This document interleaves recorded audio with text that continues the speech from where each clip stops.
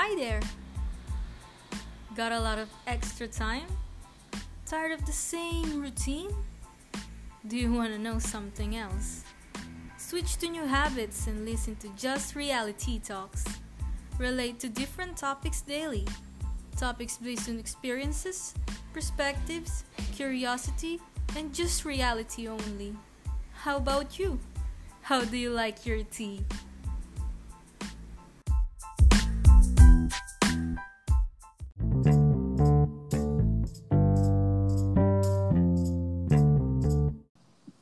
Hey guys, what's up? Welcome to Just Reality Talks. I'm Ray Aquino, and for our episode today, we are going to talk about unconscious bias in a workplace. But first, let me introduce to you my co-host, my ever jolly and pretty co-host, Joshua Baldovino. Yay, bye! Yay!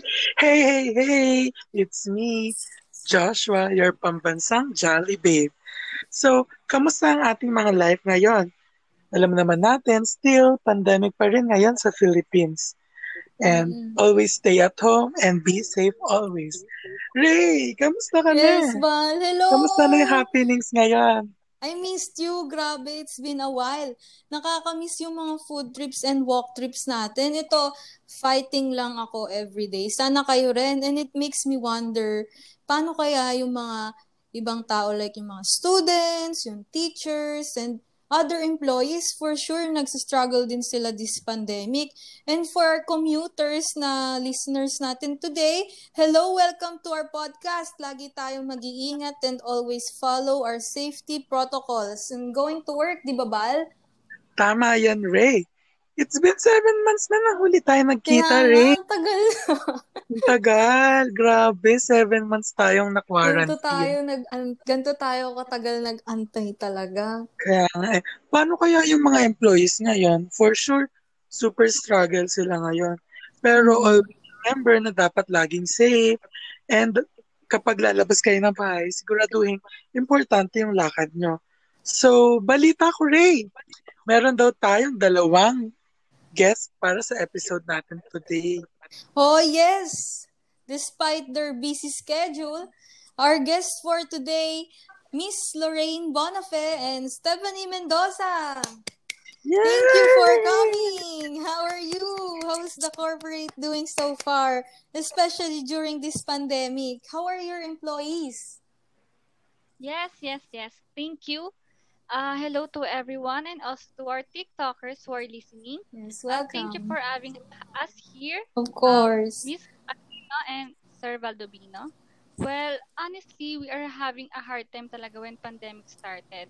Because as for the government's policies, we closed our corporate for safety purposes. But as quarantine is slowly getting back to its new normal routine, we take this as an opportunity to still survive for our corporate and for our employees. Very nice. Ayun, hello, and thank you for for having us here, Josh and Ray. Yes. And that's for our employees. I think that they also had a hard time, surviving for the past months as they had to adjust to the new normal, which where they needed to work from their homes as we ensure our employees' safety, diba? I mean, let's all be honest, diba? Dito naman we all are having a hard time adjusting to the new normal. Yeah, tama yan. Lahat naman tayo halos ngayon nagsastruggle. Katulad namin ni Ray, 7 months na quarantine, ngayon ulit nakapagkita. Pero gaya nga ng sabi natin, may lang and malalagpasan natin lahat to. So, balita ko may mga employees kayo na work from home and meron din kayong employees na pumapasok. Alam naman natin na limited lang dapat yung numbers na employees sa pagpasok sa isang company. Oo, Paano really. nyo na? Ano yan, Ray? Yes, Val? Tutuloy ko lang yung sinabi ko. Kasi, ayun, sabi ko nga kanina na meron ka employees na work from home, tapos meron din ka employees na pumapasok. How do you balance the relationship with your employees sa situation natin ngayon? Relationships of employees, no, and their bosses. It sounds like it's the start of our topic, Bal. But before you answer that question, our dear guests, let us first define what is unconscious bias in a workplace. Ano nga ba ibig sabihin yan, no? Unconscious, sa pagkakalam ko, it means it's not being aware kasi, di ba, unconscious ka nga. Then bias means? Feeling ko yung bias, yung meaning niya is nagfe-favor ka lang sa isang side or nagfe-favor ka lang sa isang tao. Katulad na lang ng mga actions na hindi natin naiisip na nagiging favorable na pala tayo dito sa isang tao. And yung mga words din na nasasabi natin minsan na hindi natin napapansin is parang nagiging favorable na rin siya dun sa isang side. So, halina tanungin natin ang ating mga guests, Ray. Yes, Miss Bonafe and Miss Mendoza. As mentors of your company, can you enlighten us and our audiences about this unconscious bias? Tingin nyo ba nag-i-exist yan sa workplace nyo? That's an interesting question, thank you for that. Well, for me kasi, unconscious bias talaga really exists in a workplace. Siyempre, hindi naman talaga mawawala yung mga ganun. Lalo na if walang practices and policies about equal opportunity sa mga employments. Unconscious bias kasi pertains about social stereotypes siya about certain groups of people that individuals form outside their own conscious awareness. Actually, Miss Bonafe is right. Unconscious bias really do exist in every workplace. It'll be hard to say that it doesn't exist in ours, but as far as I know, we are doing our best to limit unconscious biases in the workplace kung saan kami nagtatrabaho. Napaka-informative. Okay. But first, later, we will pick two audiences and answer your questions regarding our topic, unconscious bias. Para sa mga new listeners namin dyan, please follow our Facebook page, Just Reality Talks, and you can send me your experiences about the topic and your questions for our guests as well.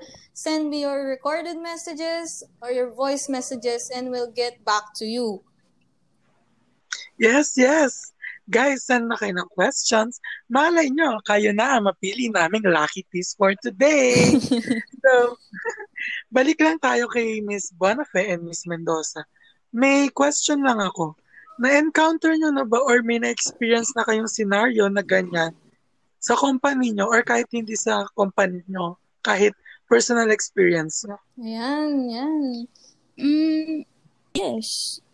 Yes, encounter experience. Yes, there were instances talaga sa past na nangyari na yan sa amin, na-experience na namin. Kadalasan is when we hire new people talaga. Oo, tama din si Miss Mendoza. Kasi example pa lang sa hiring, doon talaga nag-uumpisa yung pagkakaroon ng unconscious biases. Example na lang is yung akala ng mga nag-hire is angat sila sa mga hinahire nilang newcomers. So, ang tendency, kahit di pa nila nakikita yung capabilities or yung resume mismo ng mga newcomers, parang tingnan lang nila is nasasabi na nila kung dapat or di dapat sila pasok sa corporate na yon. And may mga instances din kasi naman na nasi-stereotype mo yung newcomers based on anonymity nila. Just for example, if may newcomer na bihis and sobrang presentable talaga na makita lang nila na ginagawa lang nila yon is para maakit lang yung mga nag-hire sa kanila, which is wrong talaga. Sa isang interview kasi naman talaga, para ma-hire ka, dagdag lang naman yung pagiging presentable mo Pero mas need nila kung ano yung magbe-benefit mo as employee sa corporate na yun. And, ayun, additional dun sa sinabi ni Lorraine is, for example, ikaw ako yung nag-i-interview, and then, nakita ko isang applicant, meron na akong mabobuo na image niya sa utak ko. Ma-overlook nun.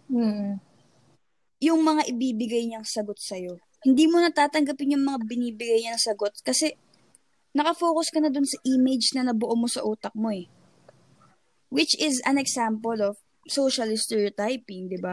Bale, nagbe-base ka na dun agad sa image niya, imbis dun sa magiging, dun sa papakita niya palang na capabilities, no?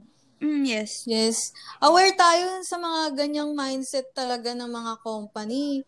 Even when I was a fresh graduate noon, years before I got this job, nag-ready talaga ako. Like, formal attire. Nag-business attire ako. Suot ko with blazer pa nga. Kahit medyo mainit noon. Tapos, I don't have extra flats pa. Kaya, heels all day ako noon. Talagang haggard just to show my employers na ito ako, na this is me, please hire me, ganon. Parang dito ata papasok yung thought na yung first impressions last, tama ba? Tama yun, Ray. Sana all fresh. Paano naman kami graduate lang pero hindi na mukhang fresh. I think ganyan nga ata yung naging reason kung bakit hindi ako na accept dun sa first interview ko kasi fresh graduate nga ako pero I'm not looking so fresh dahil pinilit ko talaga yung sarili ko na magmukhang professional than rather being comfortable and being me, being myself. Meron talagang mga ganyan experience. Meron pa nga iba experience na merong connection inside the company. Kaya pagdating sa interview, parang dire-diretso na lang sila. Hindi na napapansin nung interviewer yung ibang kasabayan nung in-interview niya. Kasi nga, connected siya dun sa company. So, kukuhain na siya agad. Kesa dun sa may mas qualified na skills kesa sa kanya. Di ba, Ray? Oo. Feeling ko talaga, talagang totoo siya. Hindi siya sabi-sabi lang, hindi tabu ang isang unconscious bias, no? Meron ba kayong mga na-experience or pwedeng i-share, Miss Bonafe and Miss Mendoza, regarding unconscious bias? May naalala ba kayo or something? Ano ba? Siguro unconscious bias na naranasan ko, na encounter ko was yung boss ko dati na mas prefer niya yung mga tao, yung mga people na nag-share ng same interest, same hobbies sa kanya. Para, 'di ba? Ewan ko why, pero ganun yung prefer niyang kunin na type of employee. Yung parang makaka-vibes niya. Si tingin niya makaka-vibe niya with his same interest, no? Yun yung kadalasan ng unconscious bias sa workplace. Speaking of, may naalala din pala ako. Friend ko siya. Ito, kwento niya lang sa akin to kasi talagang nafu-frustrate siya. Merong nang babash sa kanya sa office kasi may nakakita sa kanya na nag-abot ng coffee to her boss, to her TL. Then after a while, may nagkalat agad na chismis na sip-sip daw siya kasi nag-abot pa siya ng coffee sa kanyang boss for promotion or something para ikaw laging pansinin. Then it turns out yung side of her story pala is nung break time nakapila siya sa coffee, then nakita siya nung boss niya, tapos nagpasabay sa kanya. So, yung inabot niyang coffee is hindi galing talaga sa kanya. Binili talaga siya nung boss niya. Pinasabay lang sa kanya. So, hindi siya yung gumastos. Kaya nga, ko talaga yung mga mentality ng mga Pilipino. Mga chismosa at chismoso. Hindi talaga maiwasan yung mga ganyan. Sobrang puro issue. I agree. Sobra. Pandemic na nga, issue pa din. Part of lifestyle. Parang nagiging habit na ata ng mga Filipino yung ganyang personality, ganyang mindset, no? Kaya nga para matanggal na yung mga negativity na iniisip natin, mag-spread tayo ng positivity galing sa Jollibee. Ang Jollibee. So, time na para kumuha kami ng 2 lucky tea makakapag-share ng kanilang experience and magkakaroon ng chance para makapagtanong sa ating 2 guests na si Miss Mendoza at si Miss Bonafe. Alright. For our first tea, let's pick this one. Let's listen who she is. Hello, Ray and Bal, sa Just Reality. I also experience unconscious bias po. But by the way, I'm Liza from Valenzuela. Share ko lang po yung experience ko about sa unconscious bias. One time, when I was with my friend, I told her na, uy, ang ayos ng suot mo. Then she responded, uso kasi yan. After that, I've noticed na ang puti ng mukha niya. Then I approached her, then she responded to me, ang dami mong napapansin. But that is not what I mean. I'm just concerned about her. But she's got mad. That's my experience about unconscious bias. By the way, my question lang po ako kay Miss Mendoza, is unconscious bias is same as they called taklesa? Why is understanding unconscious bias is important po? Thank you po. Wow. Okay. That's our first tea. Wow. Bait naman ang color. All the way from Valenzuela, no? So, hello. Question ko lang sa'yo, why me? Joke lang. May Taklesa question siya, no? and unconscious bias. For me, I think, pareho sila. Pero hindi sila ganun kapareho. For me kasi, ang taklesa kasi more on words siya eh. Wala ka sa lugar. Wala sa lugar, minsan na. Wala sa lugar yung pagiging rude mo, you just wanna be rude. And yung unconscious bias kasi hindi actions rin. For example na lang, you are in a car park and then nasiraan kang gulong, babae ka, the first person na tatakbuhan mo or hahanapin mo para humingi ka ng tulong is of course a guy. Kasi feeling mo, mas kaya niya yun. Mas Kasi alam lalaki niya. siya. Diba? Mas alam niya kasi kotse, no? Ganon. Oo, ganon.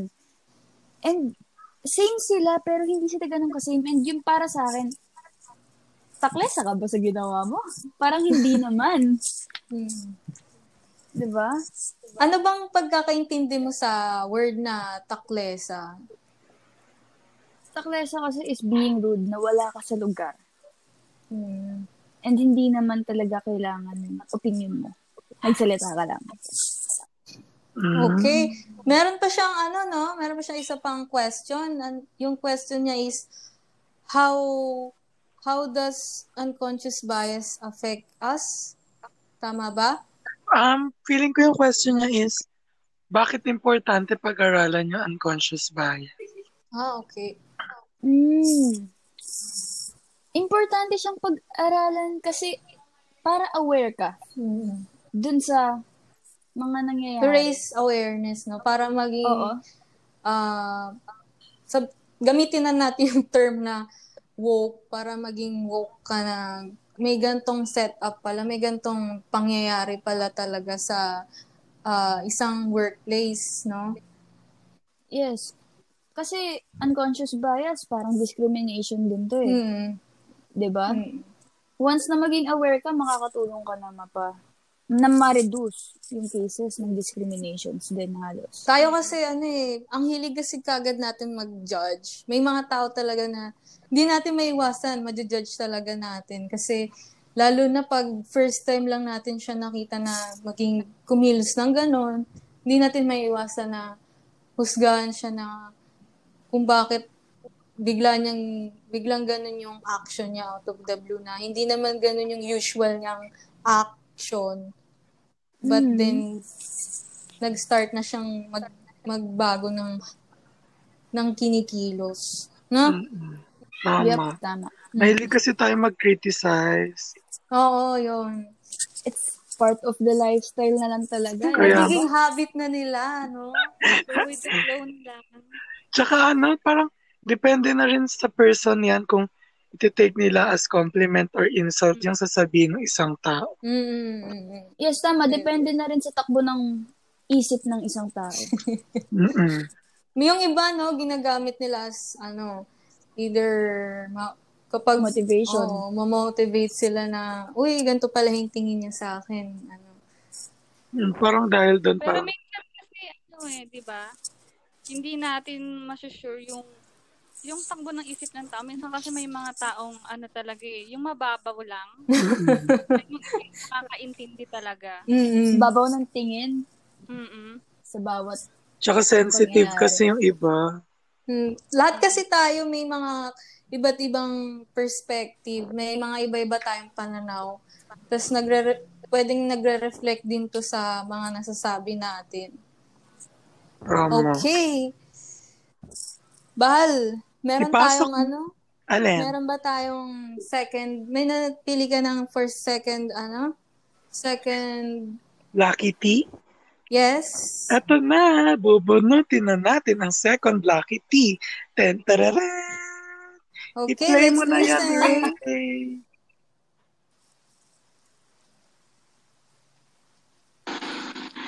Hi, Bal and Ray. I'm Chris Ann from Palawan. So, share ko lang experience ko about unconscious bias. Nung senior high ako, nag-UGT ako. Na-experience kong pagtawanan ako ng mga katrabaho ko dahil sa dialect namin and dahil din sa kung paano kami magsalita.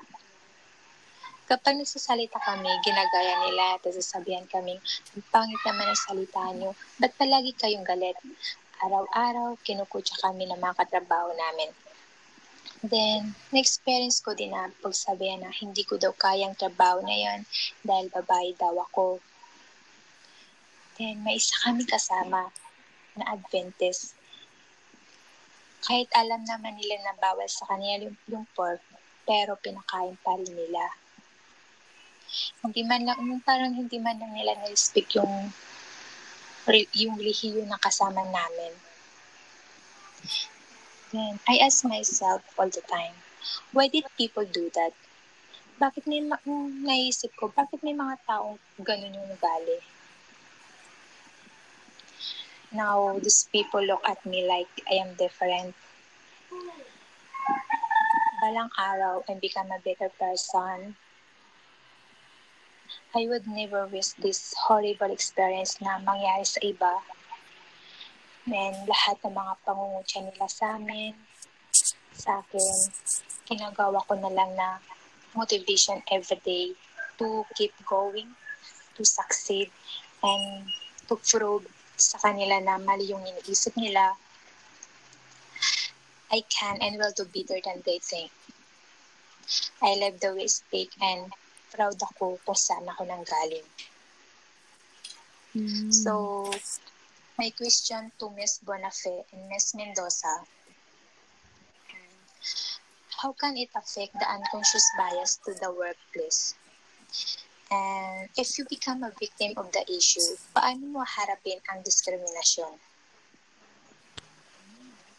Thank you Grabe. po.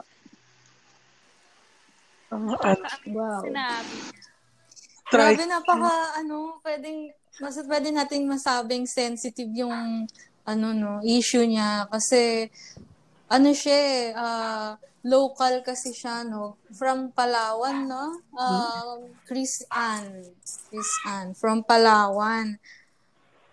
Thank you for, For reaching Miss Liza. us. Oh, yes. Miss Liza and, Chris Ann from Palawan and Valenzuela. Thank you for sending us your experience and your questions. Later, we'll talk about your experiences. But first, let's Miss Mendoza and Miss Bonafe answer their questions. Ano yung question ni Miss Chris Ann galing Palawan? Yung first question niya is, how does unconscious bias affect the workplace? Ganun. Paano daw nakaka-apekto yung unconscious bias sa workplace? Yun yung first question niya. Makaka-affect yung malaking impact yung pagkakaroon ng unconscious bias talaga sa isang workplace. Just for example, kung may unconscious bias and walang parang equal opportunity policies talaga sa isang company, may tendency na magkaroon para ng misunderstanding, communication mismo sa isang workplace, lalo na sa mga empleyado nila. For example, yung isang empleyado is makaranas siya ng unconscious bias, makaka-affect talaga sa kanya yon kasi makakaramdam siya minsan ng stress, ng trauma, kung bakit wala naman siyang ginagawang mali, pero bakit siya yung parang pinagbabagsakan ng lupa, ganun. So, makaka-affect yun sa trabahong ginagawa niya. Siya agad yung dinidictate, parang pinangungunahan siya sa kung ano talaga siya, no? Wala siyang ginagawang mali. So, about the second question, may second question si Miss Chris Ann, galing Palawan. na Kung if you were a victim daw na gano'n, ano daw yung gagawin mo and paano siya ma-overcome? Recall muna natin ano ba yung naging issue dun sa na-experience niya, no? Parang sinistereotype siya, dinidiscriminate siya dahil sa way na pagsasalita niya, tsaka kung saan siya nanggaling. Kung kayo yung nasa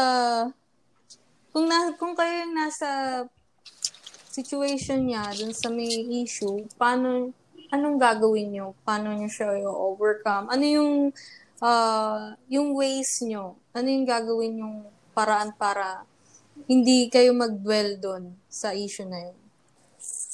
For me kasi, ako talaga, na-amaze talaga ako kasi sobrang powerful nung sinabi ni Chris Ann kanina na ititake niya yun as a motivation talaga, yung mga pag-discriminate sa kanya.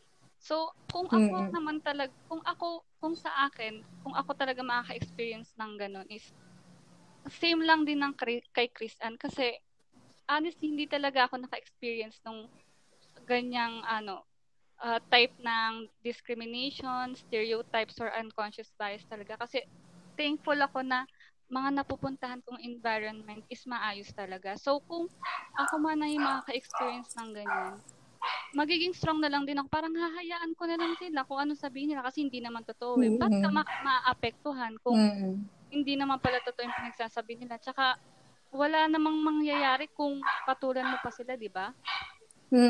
Parang ang sagot lang dyan is their opinion don't matter na, no? Kasi ikaw mas nakakakilala sa sarili mo. Kaya they can't judge you for who you are. Yan din yung isang example na criticism, ginamit niya yung criticism bilang motivation para mas better sa sarili niya. Very nice. Napaka-nice. Grabe, isipin mo yun, Ray, umabot tayong Palawan and Valenzuela. Kaya nga, gano'n na pala inaabot ng ating podcast. Pasalamat tayo sa ating mga listeners na sumusubaybay sa ating podcast. Araw-araw po kami nag-iisip ng mga magandang episodes. Every week, we have new episodes, different topics, different perspectives, different experience out of curiosity. Kaya always stay tuned to our podcast. Miss Bonafe and Miss Mendoza, any learnings? Ano yung mga advice, tips para sa mga empleyado ngayon na maaaring nakaka-experience ng gantong situation? You just keep on doing you. Gawin mo lang yung gusto mo and ma-motivate ka lang dun sa mga naggagawa sa'yo, naririnig mo, or di ba? Keep motivated. Always, chin up na. Yes. Yes, Bona. Sa akin naman, wag lang mag-give up kung marami mang challenges na pinagdadaanan talaga sa isang workplace or mismo sa surroundings na dun sa surroundings na napapalooban mo. Kasi yung mga challenges, parang ginawa lang yan talaga ni God talaga para mas maging strong ka pa in life. Kasi Hindi naman yan ibibigay sa'yo kung hindi mo talaga kaya. Naging naging very Christian. Yes, pero it's somewhat true, no? Totoo yan. Kapag may strong faith ka talaga, hindi mo maiwasang magsalita ng religious out of the blue. So, ikaw, Bal, Ano yan? Anong kayang pwede nating advice, daily advice, or weekly advice na dapat pala may motto na tayo lagi para namomotivate din natin yung mga listeners natin. No? We will come up with an motto very soon. Sabihin namin yun sa inyo. Parang pulot of the day. Yeah. Ha? Motto of the day? Oo, pwede. Pulot of the day. Ano? Pulot of the day. Pulot? Pulot of the Pulot, day. like peak of the day.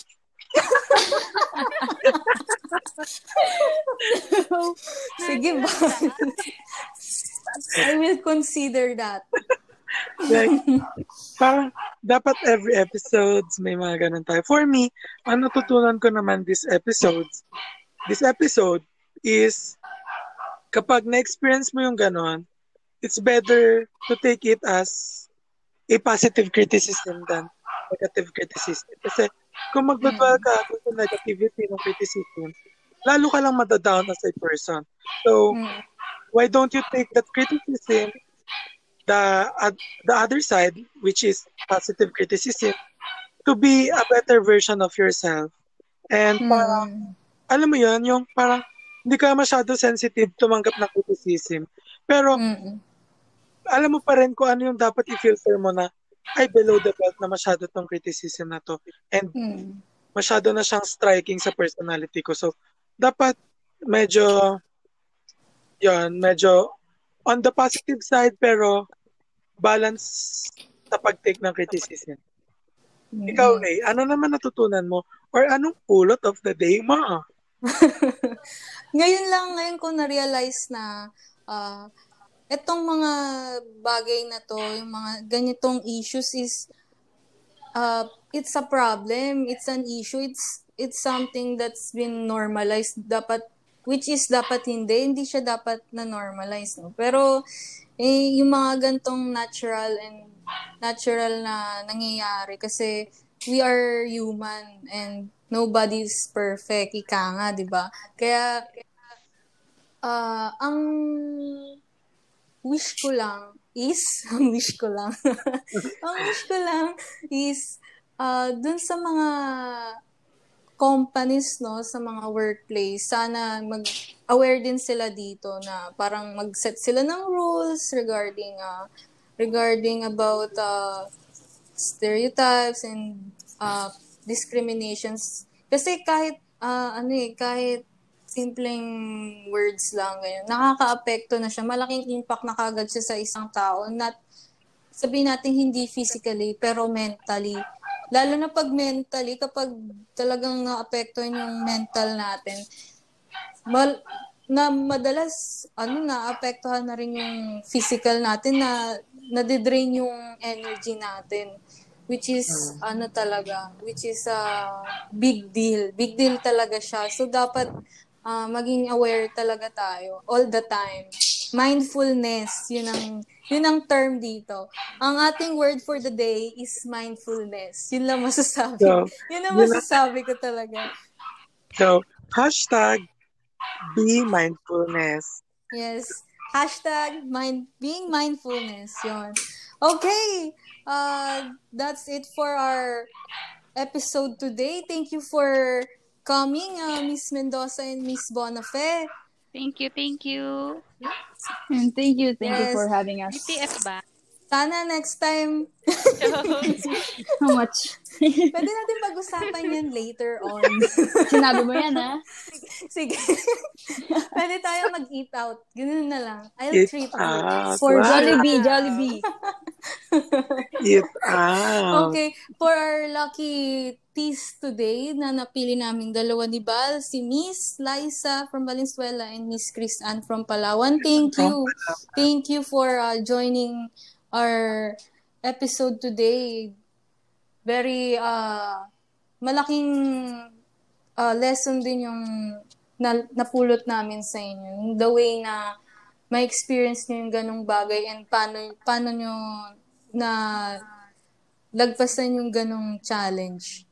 It amazes us talaga. Tama yan, Ray. Syempre, hindi mawawala yung favorite nating segment. Which is yung Whose Tea is Tea?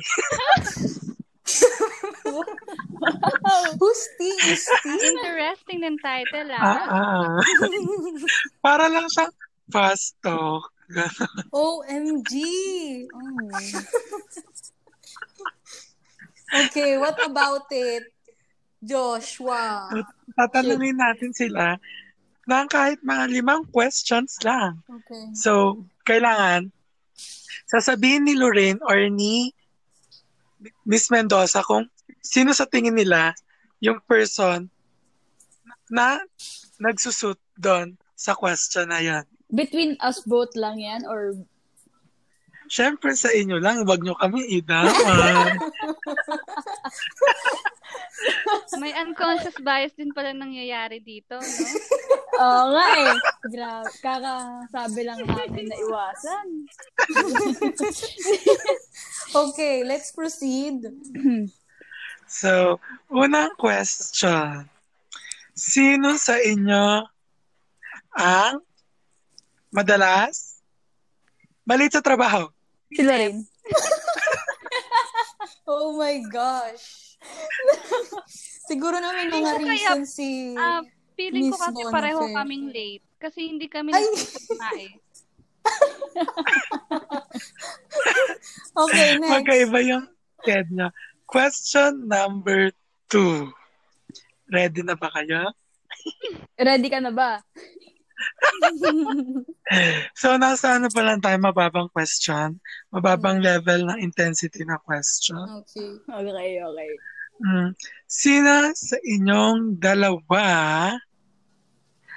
ang sa tingin nyo nakakagawa ng unconscious bias? Ako. Wala akong sinabi, guys. Kayo kasi mag-judgmental talaga. Aminado siya. Very honest. Bigay natin sa kanya yan. Very nice.